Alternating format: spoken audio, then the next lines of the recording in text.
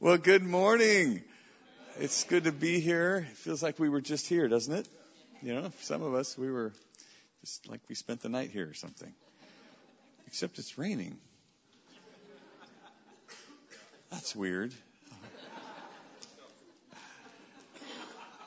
Thank you for, sending me off with the rain so that I have something to remember you with.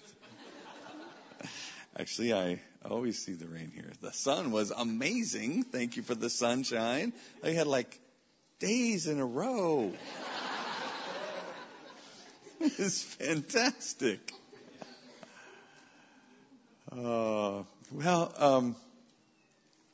Yesterday we spent some time on just going over Keep Your Love On, and I don't think there's any books left, but you can always order them. But it is, very much a key to creating a kingdom culture is really learning how to love well, protect relationships well. So we spent the bulk of the day yesterday going over a bunch of that. How many of you were here for that? Yes. Well, thanks for that. That was fun. And then Tuesday, Wednesday, we got some stuff going on that I'll let Pete tell you about. If you're looking at your phone right now and you're trying to pretend like you're reading your Bible, you can just go ahead and hashtag somebody and, say something that you heard today. Here's what I want to talk to you about today. I know that you know how important culture is and how important it is that we pay attention to the force that is happening around us, whether we realize it or not. I mean, there's so many things about Britain that are culture, and that you are, you're very proud of your culture. You're very that's very British. Somebody came up to me the other day and they were giving me a compliment, and they later said, I wanted to say that was amazing. But I said, not bad. Yeah. And he later says, it's just so British. It's so British to say that. I'm like, it is, because a whole bunch of folks do that. You're like, that wasn't bad. Okay, good. It wasn't bad. What was it? Well, it wasn't bad. We are inundated, we are surrounded by, we are affected on a daily basis by this influence in our lives that we can no otherwise really identify it except by culture. You have the Olympics here, and you have all these countries that come together, and when a country wins the gold medal and their flag is being raised and their national anthem that nobody else knows your particular anthem, they're like, what is that sound? What is that noise? That's the national anthem of whatever country. Really? That's their national anthem? And they're like, that's culture. That something brought you together. Something is adhering you as a people that has been in your environment, whether you realize it or not. Culture is affecting you. It's an influence that is at work even beyond maybe permission. It's just from simply standing. Searching this rugged area the size of Wales, finally some kind of reward. As behind me these soldiers gather and burn huge piles of coca leaves and marijuana. The drug barons themselves may have escaped the net this time, but their evil wares have not.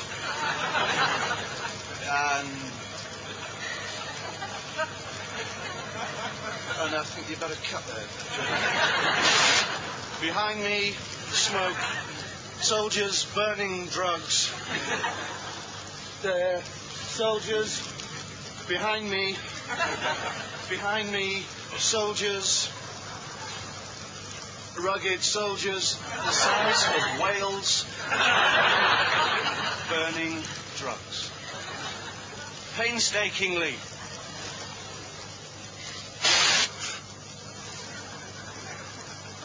Behind me, painstaking barons burning lead drug soldiers in huge piles of whale nets.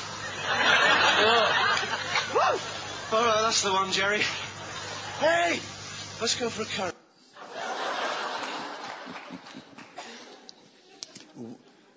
We are all under the influence of culture.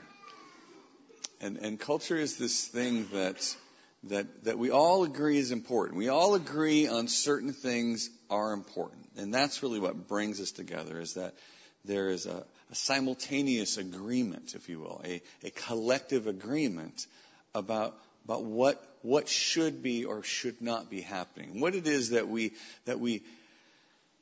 will protect in our midst, that we will reject and push away, what we will accept into our environment, what we will remove from being a part of what it is that we're doing. It is collectively what we get happy about, what we get sad about, what we get angry about. There are just certain things that move us as a whole people, and that something is culture. Now, what I'm not talking about is taking Christianity and bringing it into our culture. What I'm talking about is recognize, cultivating, facilitating kingdom culture in our countries. And kingdom culture actually will war against, it will compete with our governing culture. It will our native culture. There's something happening in the earth today that is drawing us together. The kingdom is invading the earth, so to speak. It is more present, more active than maybe any time in world history. And as a result, I just want you to pay attention to the momentum that you're partnering with and what it is that you're generating inside of your life, inside of your thoughts, inside of your core values. The way Jesus puts it is this. He says that what's happening inside of you is going to show up in how you talk. It's going to show up in what you talk about. It's going to show up and everybody's going to be able to see it all around you. Your culture is at work in here. Now, there's a competition between what's happening out there and what's happening in here. The momentum that you create on the inside will happen outside. The culture that you have inside of you, you will reproduce around you. It's true for everyone. It's true for those who are cultivating good stuff on the inside, the kingdom on the inside. It's also true for folks that are cultivating a destructive culture. It happens around you. It's not something that you can prevent from happening. But then when you collectively begin to pull these things together, when you collectively begin to agree together about what is important, what are we going to adhere to, what are we going to push on to see happen more and more, that's where it begins to build a corporate momentum, and that's what's happening. What is the kingdom culture? What is it that is so important that we grab onto? What is it that's so important that we pull into the way we do life today? Well, one of the things that is vitally important is how you see yourself, how you see you, and how you see God, and how you see God seeing you. Because it changes the way you happen in the world. It changes. If you see God a certain way, it will affect everything that you do. When you look in your Father's eyes, if you even can, it will affect the way that you behave on the earth. And so it's it's important that you have a practice in your life of breathing life in. How many of you know who Steve Backlund is? Steve Backlund is, Mr. Declaration. He's making faith-filled declaration after faith-filled declaration. I think that this little girl Jessica must be one of his grandchildren or something. Look, I can be a clerk. Now my whole house is great. I can do anything good. I like my school. I like anything. I like my dad. I like my cousins. I like my aunts. I like my Allisons. I like my mom. I like my sisters. I like my dad. I like my hair. I like my hair. I like my haircuts. I like my pajamas. I like my stuff. I like my rooms. I like my whole house. My whole house is great. I can do anything good. Yeah. I can do anything good. Better than anyone. Better than anyone.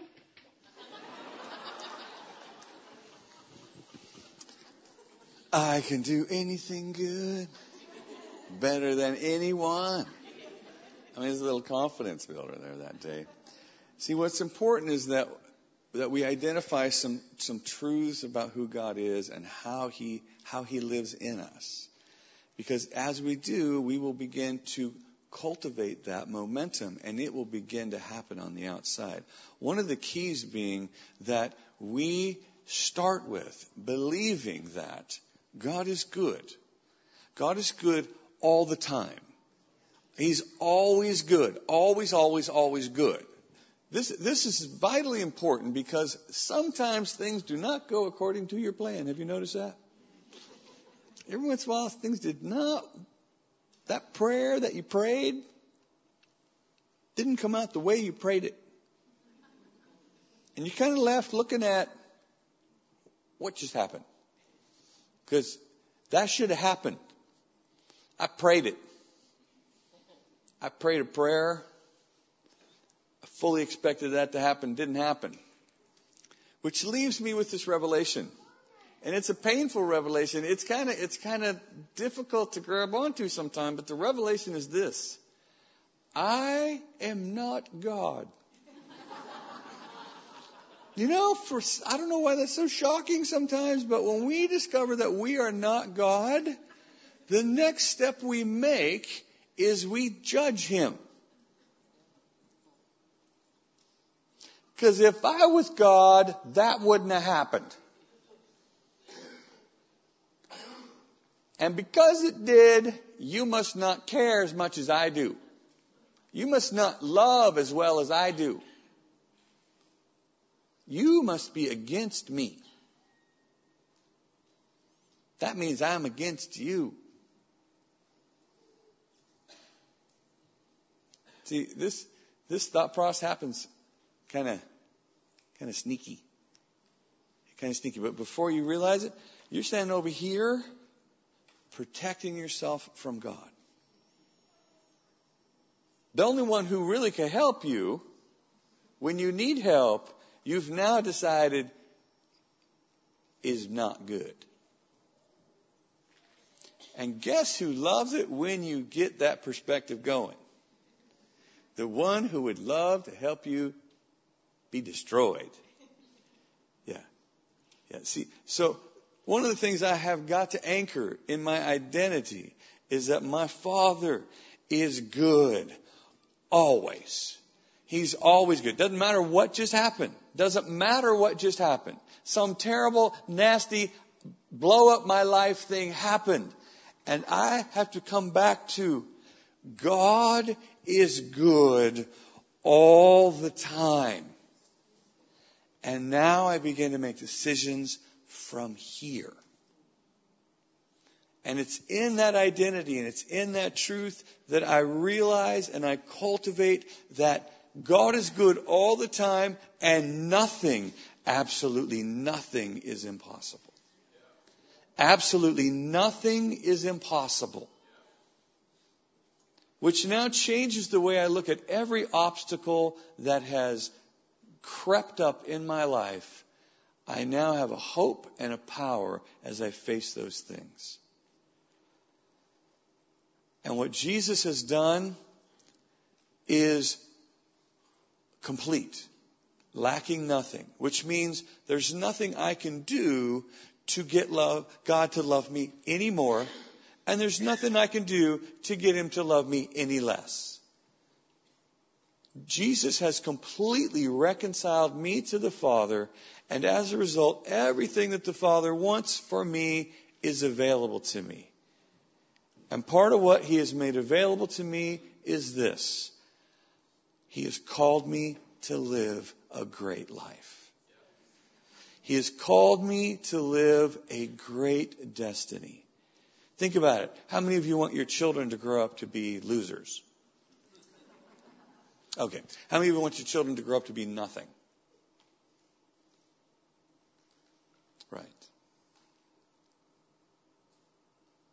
Your daddy, who is the King of glory, has made you and I the hope of glory on the earth. You are the hope of glory.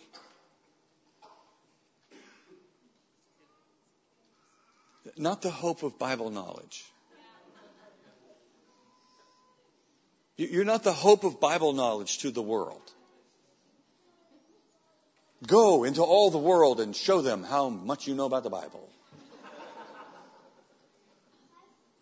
Now, see, you are the hope of glory, which means that you're living a glorious life in God. And then when people come around you, they go, what is that? What is that radiating about your life? What is that thing that is glowing? Where are all these victories coming? Where's all this blessing coming from? What is that? Who's your daddy?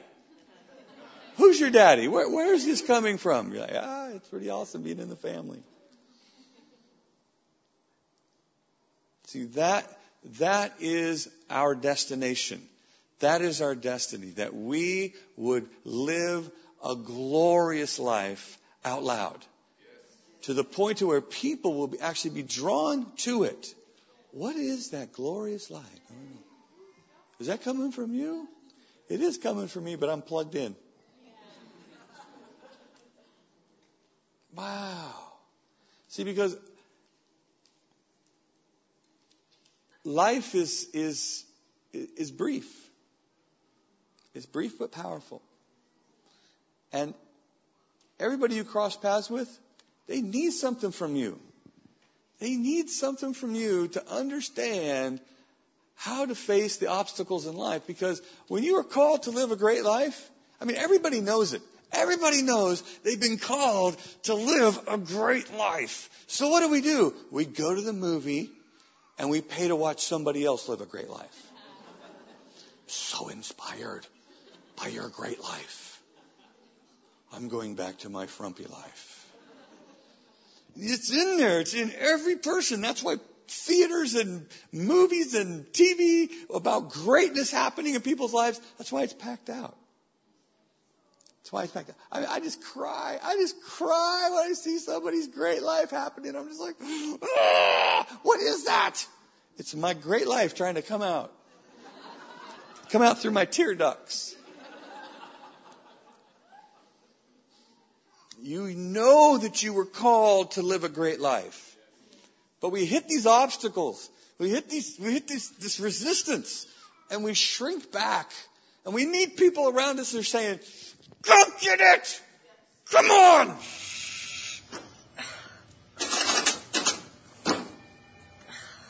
Oh, you're not just going to walk away and give up. Stuck.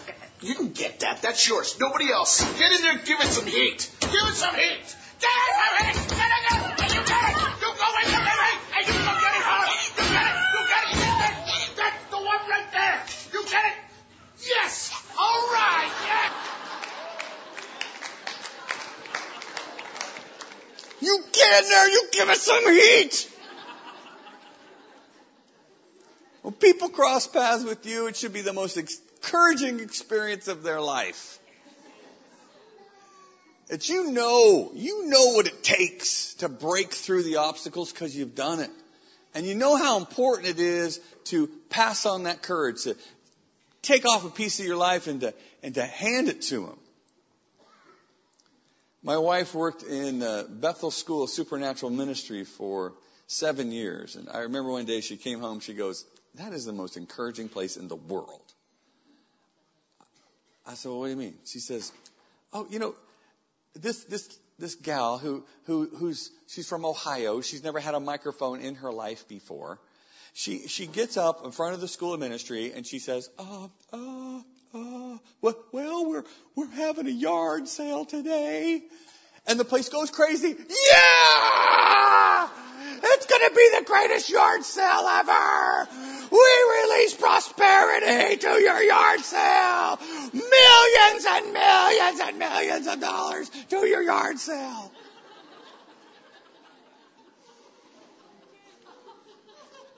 And it happens every day. Every day. That's life in there. It's all about giving courage to one another. And it's in this commitment, it's in this paradigm of giving courage that we create a prophetic culture. See, a prophetic culture and a prophetic ministry are different. A prophetic ministry generally involves a microphone and somebody who has a special style. But a prophetic culture is you can cut the environment anywhere you want, and it leaks encouragement. We do a lot of schools and trainings at Bethel Church, and one day we had this meeting. It's 3 days long. It starts at 9 a.m, and this man walks in. He's the first one there. He walks in. He goes, "This is the most encouraging place I've ever been to in my life." And I'm thinking, man, this hasn't even started yet. I'm not even sure what he's talking about. I said, "What happened?" He said, I pulled in the parking lot. I got out of my car, and this guy walks up to me and he says, excuse me, I don't know if you realize it or not, but there's an angel on your car. It's a huge warring angel. And that just means that you are protected. You and your family and your lineage are protected." He goes, "Oh. Thank you very much." And he goes and he gets in line to get a cup of coffee, and he's standing in the line, and somebody taps him on the back, and they say, "Excuse me, I don't know, I just see the color green all over you, and that means prosperity and health and healing. And so I don't know if you need healing or if you need prosperity, but I just bless you in Jesus' name." He's like, Thank you. And while he's facing this way, the person in front of him taps him on the shoulder. He turns around. They said, "I don't know what it is, but I see gold, glory. I just see glory all over you. I want you to know that the glory of the Lord is your rear guard." I don't know if that means anything to you or not. He's like,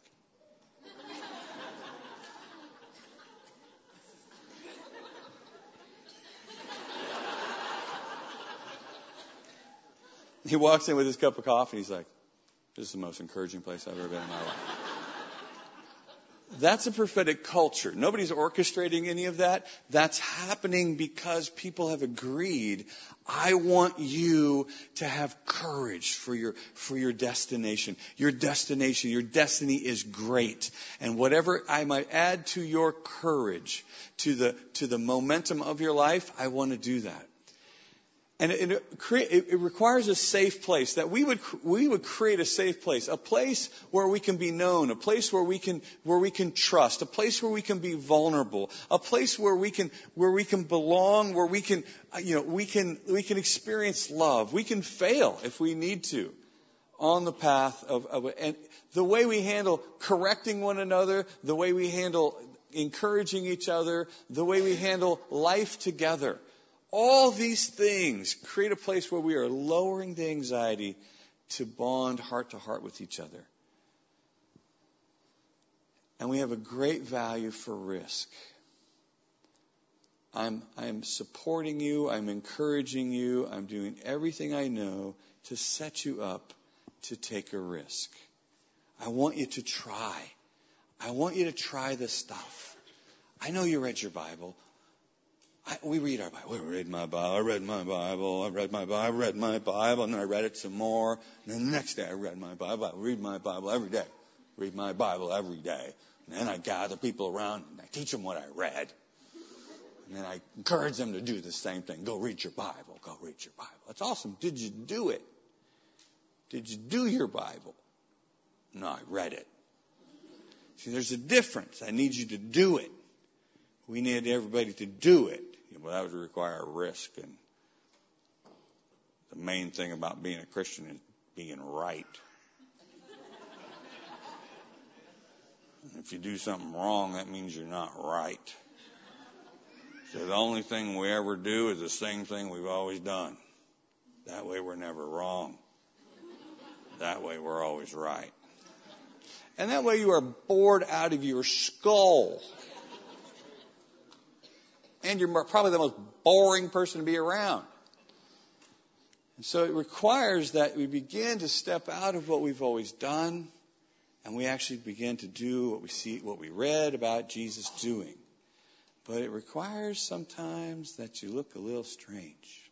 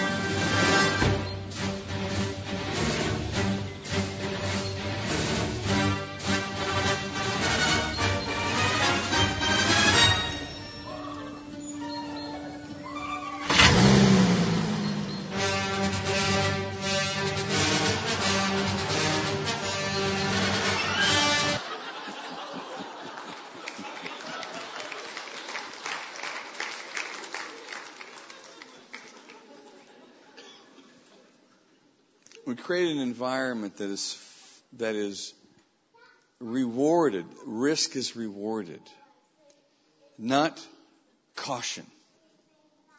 So many times we begin to build an environment around the fear of being wrong. And so instead we fill our environment with risk. I mean, the time that Jesus spends with his disciples is all about teaching them to risk. And they do. And Peter's among the leader of the risk takers, you know. Aren't you glad they left Peter's story in the Bible? You know, it's like, I'm so glad it wasn't this nice, tidy little thing where everybody got everything right all the time. As a matter of fact, if you look at Jesus' leadership team, you think, I don't think Jesus could write a leadership book, you know.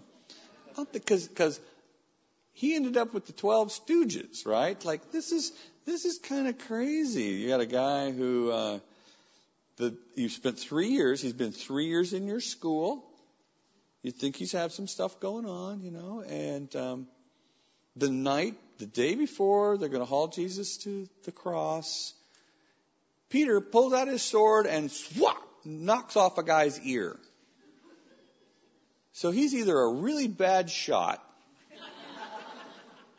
or he's going after kind of a non-vital organ. Either way, you can just see Jesus like,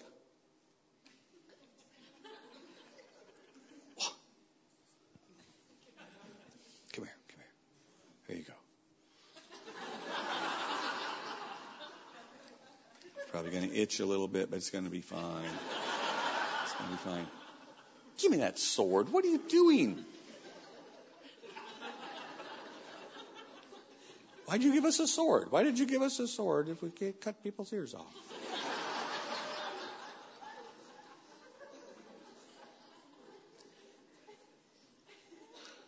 Risk is highly desired. It's highly desired because it creates a testimony culture.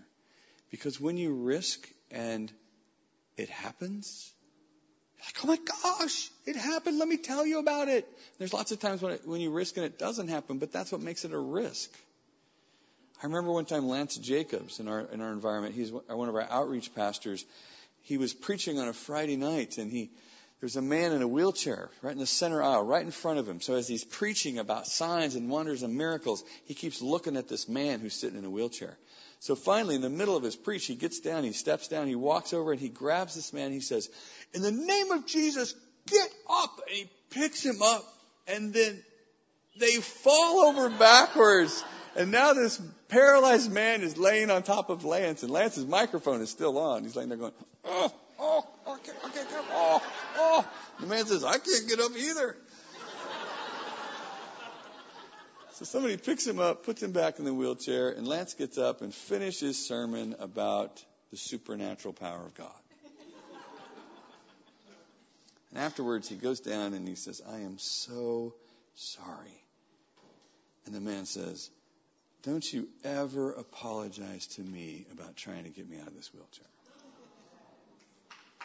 Like that. See, it's the risk that leads to the release of heaven. But you're not God. I'm not God. That's the scary part. That's the tricky part. Because if I were God, it'd work every time. But sometimes I could be laying there on my back with a paralyzed man laying on top of me. But the culture of heaven is to trust God. Trust the Father. Trust the Father. And then share the testimony. Share what it is that you're doing. Not what you read. I don't care what you read. I don't care anymore what you read. I got this amazing revelation of what I read. Awesome. What did you do? I was going to read some more. Right. Do or do not. There is no read. That doesn't matter. That's for those of you yesterday. I was in Colorado a while back, and there's a woman. She came up to me. She said, "We did your defining the relationship premarital course." I said, "Oh, well, that's fun." She says, "We the week before we got married, my husband was diagnosed with a brain tumor." I said, "Oh, wow." She said, we got married, and a couple of weeks after, he started having breathing problems.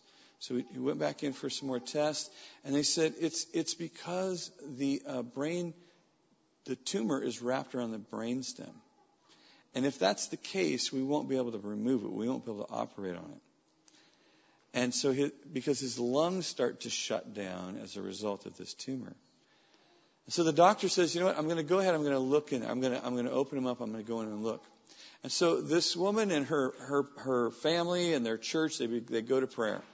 And the guy goes into surgery, and there's a group of them in the waiting room, and the doctor comes out, and he's got his head down, he's walking towards them, and he asks them to go into a separate room.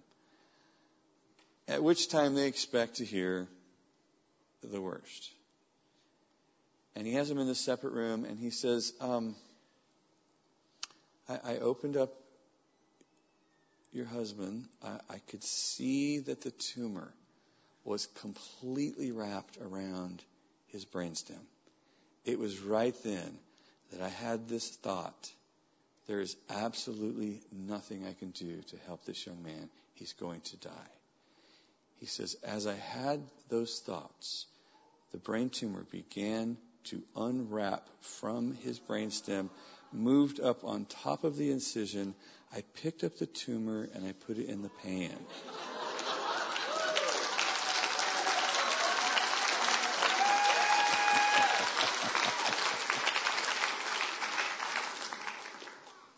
What's impossible now? Nothing's impossible. Nothing's impossible. And that's what we release into our environment is the testimony of the power of God at work. The power of God is unlimited. And we expect that. We expect to live in the unlimited power of God as His kingdom comes. But there is this force. There is this lying demon that says, but what if it doesn't work? What are people going to think if you fail? you better go read your Bible again. You better just stay in church and read your Bible. Because what if it doesn't work? What will people say? What will people say about you? What will people think about you? Well, I don't know where we get this idea that everybody already thinks we're amazing. See, there's lots of people that don't like you already. There's already people saying bad stuff about you already. So you aren't protecting anything.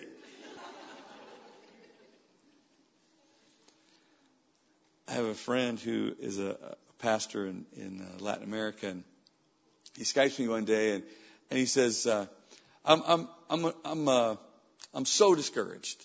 I'm so discouraged, and I'm going to quit the ministry. I'm going to go into sales," which is what pastors do when they leave the ministry. They go sell cars and stuff, insurance. And I said, wait a second. You have a school of ministry. You have a school of supernatural ministry. What do you mean you're going to quit? You're pumping revivalists into your community. What are you talking about? He says, I'm so discouraged and so depressed. And I said, hey, when was the last time you did a treasure hunt? You guys know what a treasure hunt is?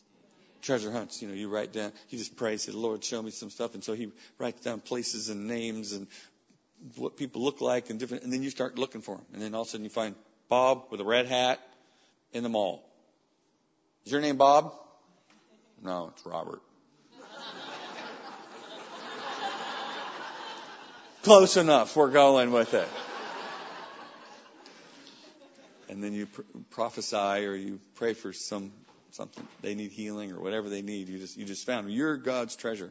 So this is a fun way to release the kingdom in your community. That's a pretty it's a pretty creative way of doing it. Kevin Dedman wrote a book called The Ultimate Treasure Hunt. If you haven't read it. Anyway, I said, hey, when's the last time you did a treasure hunt? He goes, oh gosh, I don't know. It's been probably a year and a half. I said, all right, I do not want to see your face on Skype again until you have done a week's worth of treasure hunting. What? Goodbye. Click. So a couple of weeks later, he Skypes me. He emails me. Would it be all right if you see my face again? I said, sure.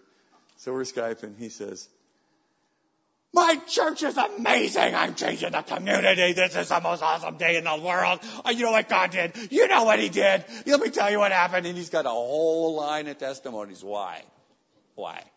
Because he's practicing this stuff. He's out doing the stuff. See, this is what builds that momentum is you're practicing this stuff. You can't hide the stuff and then expect it to just squirt out of you. It doesn't work that way. You have to go get it. You have to practice. You need the courage. This is what you need the courage for. You need the courage to power through the fear of man and get out there and do the stuff. Release the prophetic. The prophetic's the easiest. You're a wonderful person. God really loves you. I'm waiting for something else. I hope something else comes. But in the meantime, you look great in blue. Wait a minute, you got blue. Blue is the color of revelation. I just see revelation coming to you. I mean, here we go. Here we go. It's not that hard. It's just practice. It's just stepping into the kingdom, practicing the culture, joining with the rest of the culture to believe and to know this is really important stuff that we're doing here. All right? And we have to remember this is not about us. What we're doing is not about us. It's not about me. It's not about my family. It's not about my family name. It's not about Eastgate. It's not about whatever town we're in. Are we in Kent still? Are we? We're in Kent. We drive all over the place. We just drive and drive and drive. It's not about England. It's not about the UK. It's not about Europe. It's about something much bigger. Much bigger. And it's our job to do our part. It's my job to do a good job doing my part.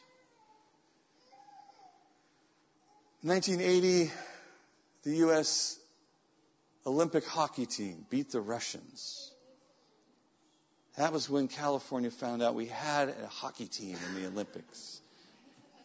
We have no ice. We didn't know about hockey, really. Nobody plays hockey in California. But we were all chanting, USA, USA. We're so excited. It was such an amazing time in our Olympic history.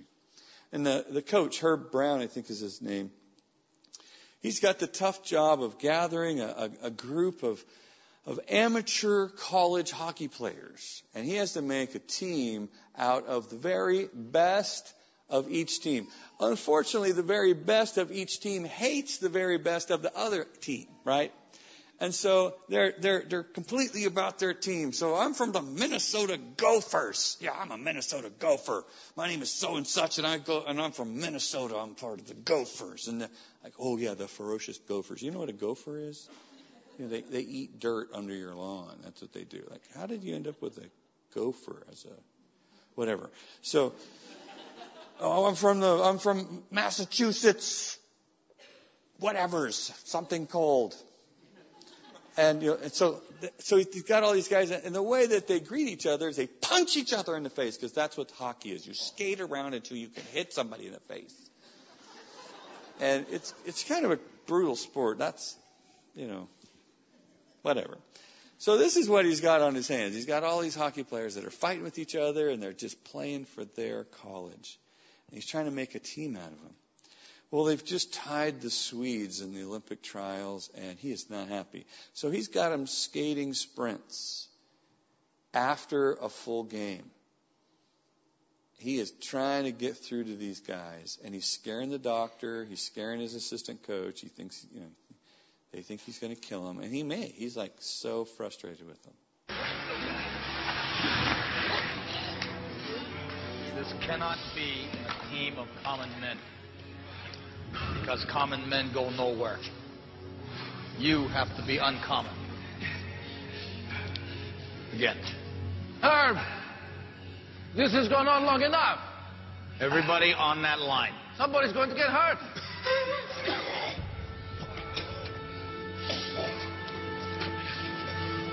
Everybody get on that line. Hey!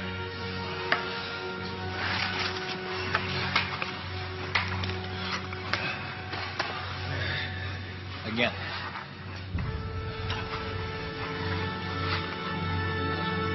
Again. Herb. Come on, Craig. Blow the whistle. Again.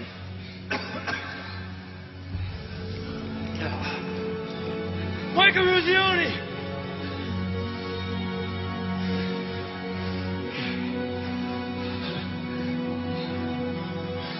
We're through Massachusetts.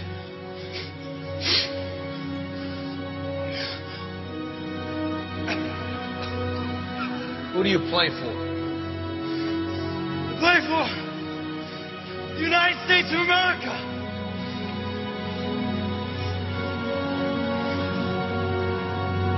That's all, gentlemen.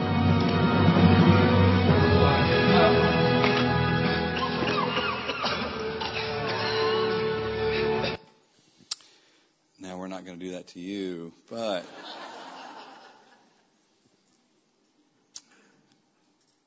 who are you living for? See, that's what needs to stay on our minds as we reach the world around us, because there's a whole bunch of people out there that don't agree with us.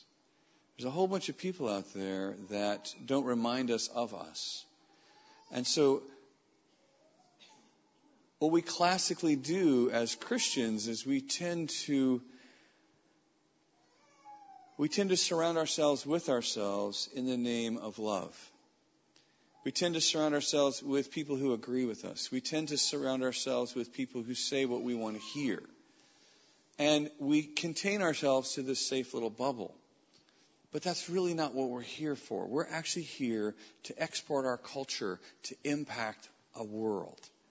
And it's not we're exporting our church or exporting our particular brand of theology. We are exporting a culture. We are giving people, regardless if they agree with us, regardless if they ever come to our church, regardless if they pray the prayer, We are exporting a culture that gives them an encounter with heaven. That's what we're doing. And we're passing it on to our children's children. We are living to impact a community and a generation that we may never even meet. That's what we're living towards. We're living towards pointing our life with such purpose that when I wake up in the morning, I know why I got out of bed today. I know why I got out of bed. I got out of bed to happen today. I got out of bed to happen. And everybody in this room has been called to happen according to how you were designed. You didn't get out of bed today to pay the bills. If you did, go back to bed.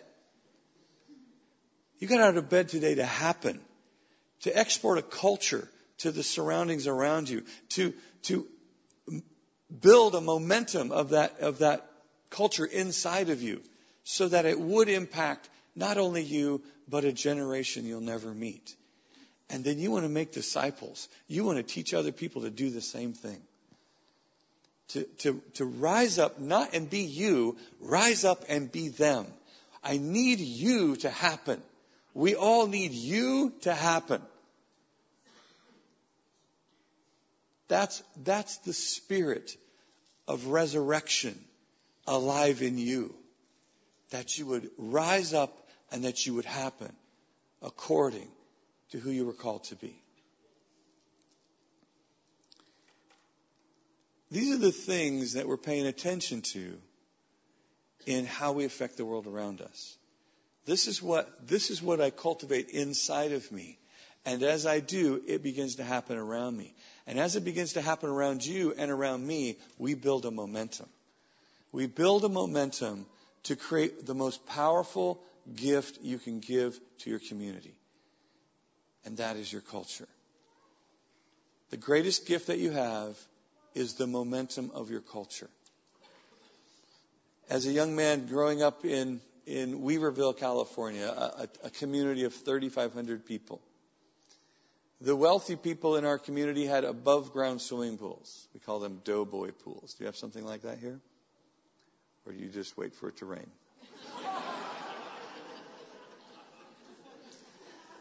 We have these above-ground swimming pools, and when you're a kid, the water comes up to here, right? And then it's deeper in the middle. So the shallow end's around the edge of the pool; it's in a circle, and the deep end is in the middle. And when we get done playing with the toys, pretty soon somebody starts walking around the outside edge of the pool. But we're skinny. We're little skinny children. So it's kind of hard to get this water moving. So you put your arms out like you're big. And you start walking, but the water's pushing against you, and you get this, you just got all this resistance, and you're pushing against this water, and your friend's doing it, and you have two friends in the pool, they're pushing against this water, and you're trying to get the water to move, but the water's just sitting there. And you're slicing through the water, but you keep doing it. You don't give up. You just keep doing it, and pretty soon you can see some of the toys on the surface starting to move. It's moving, we're winning.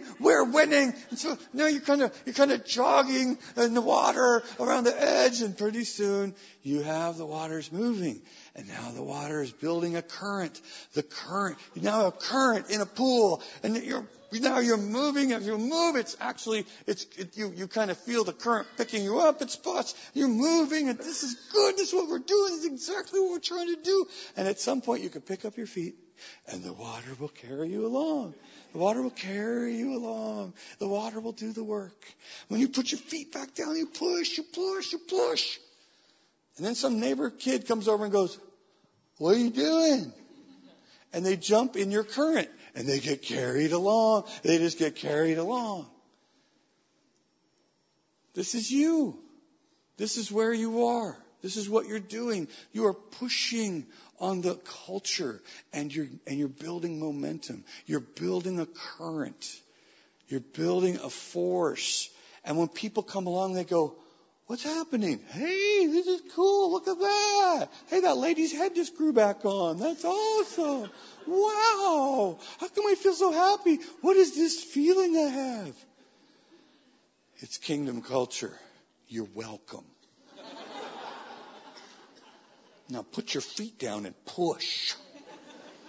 But we have to know what to push on. We have to know what it is that we value so much. What it is that's helping us to build a momentum enough to be able to carry it and export it everywhere we go. The greatest gift that you have to give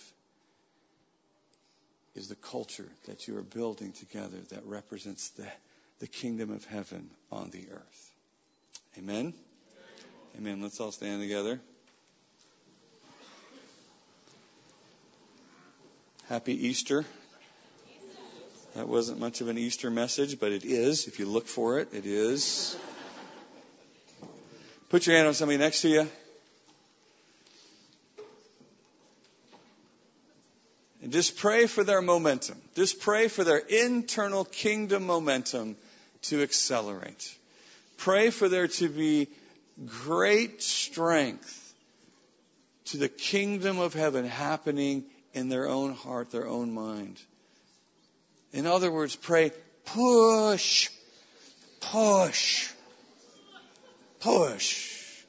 Lord, we pray for your kingdom to come, for your will to be done in each one of us here on earth. And collectively, Lord, we pray for increased momentum in the UK. Lord, we thank you for the momentum in this country. We thank you for what you're doing here at Eastgate, North Kent.